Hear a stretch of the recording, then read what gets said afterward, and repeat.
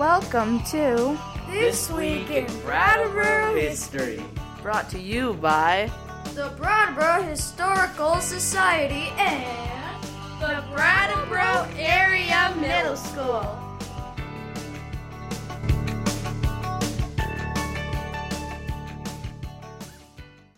In 1800, large flatboats brought goods up the Connecticut River, and the river commerce brought large profits to their owners. The diversity of available products made Brattleboro a more desirable community, and the town prospered. In 1827, the first steamboat made its way to Brattleboro, and river commerce continued to flourish. Shortly after the appearance of the steamboats at the Arch Street landing off from Main Street, a competition began between area communities for the next great advance in transportation and trade, the railroad train.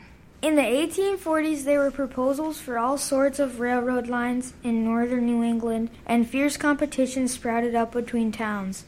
If a railroad line ran through your town and created a station stop, then it could mean a real boost for your industry and trade.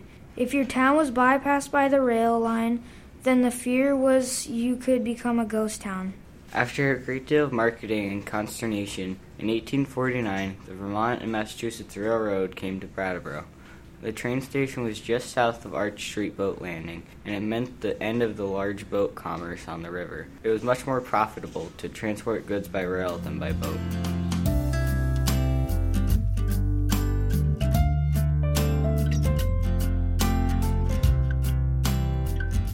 The next big transportation innovation was the airplane. The Wright brothers found their fame in 1903 with a plane flight in North Carolina. Later, in the early 1900s, planes made their first appearances in Brattleboro. One of the early locations for plane flight was the open space at the Valley Fairgrounds, where the high school, middle school, and career center are now. Beginning in 1910, plane flights were featured at the Valley Fair. Within 10 years, people began flying planes in a small field at the north end of the Retreat Meadows, near the West River. In 1922, the recently formed Brattleboro Outing Club decided that it wanted to make a formal aviation field at the Meadows.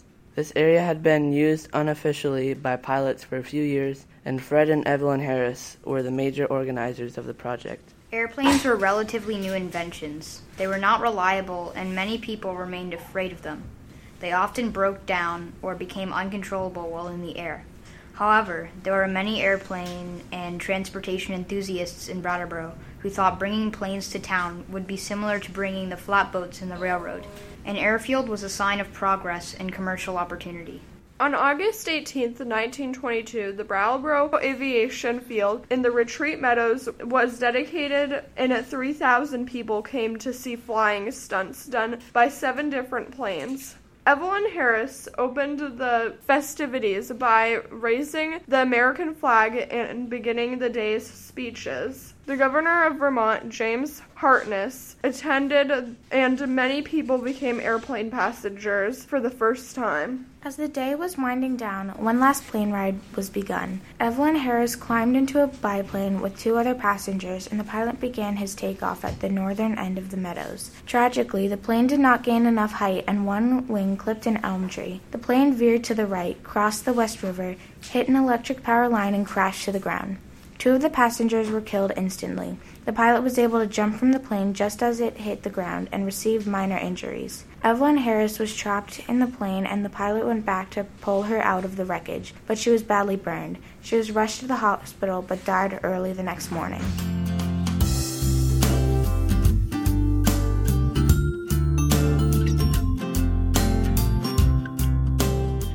This was a terrible tragedy, but it did not stop the Brattleboro Aviation Field from continuing to operate.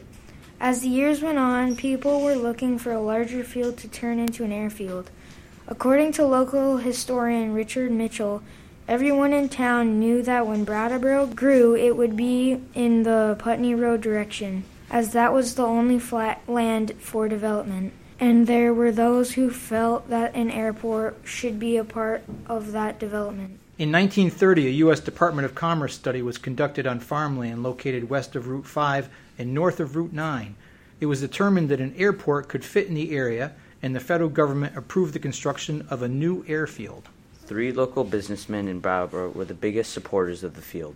Christy Crowell, Ted Reed, and Henry Whitney invested a great deal of money into the creation of the airport that became known as the Brattleboro Airport at Crowell Field. In September of 1931, over 2,000 people paid to see the dedication of Crowell Field and the opening of the Reed and Whitney Flying Service Incorporated. As a newspaper article of the time declared, no expense has been spared to make the field one of the best in New England, and visiting airmen are very favorably impressed with its advantages. While the airport opened with a great deal of fanfare, the Great Depression was settling in, and there was not much demand for commercial or pleasure flights. The Reed-Whitney Flying Service published a charter airplane rate schedule which included the following fees: round trip to Albany, New York, $32, to Boston, Massachusetts, $45, to New York City, $75, and to Miami, Florida, $700. According to the airport publication, the above rates include a stopover of 30 minutes at destination. Any further delay will be charged at a rate of $10 per hour. An overnight stop would add another $25 for pilot and plane expenses. This business model did not prove sustainable. By July 1932, less than a year after the airport was opened, a local savings and loan began foreclosure proceedings against the Crowell Field as the owners were not able to pay the mortgage or the taxes on the property. While Brattleboro's business community has seen its commercial base benefit from boats, trains, and the interstate, it seems not all transportation innovations have proven successful. Our two airport attempts were short-lived. Please join us next week for another story from Brattleboro's past.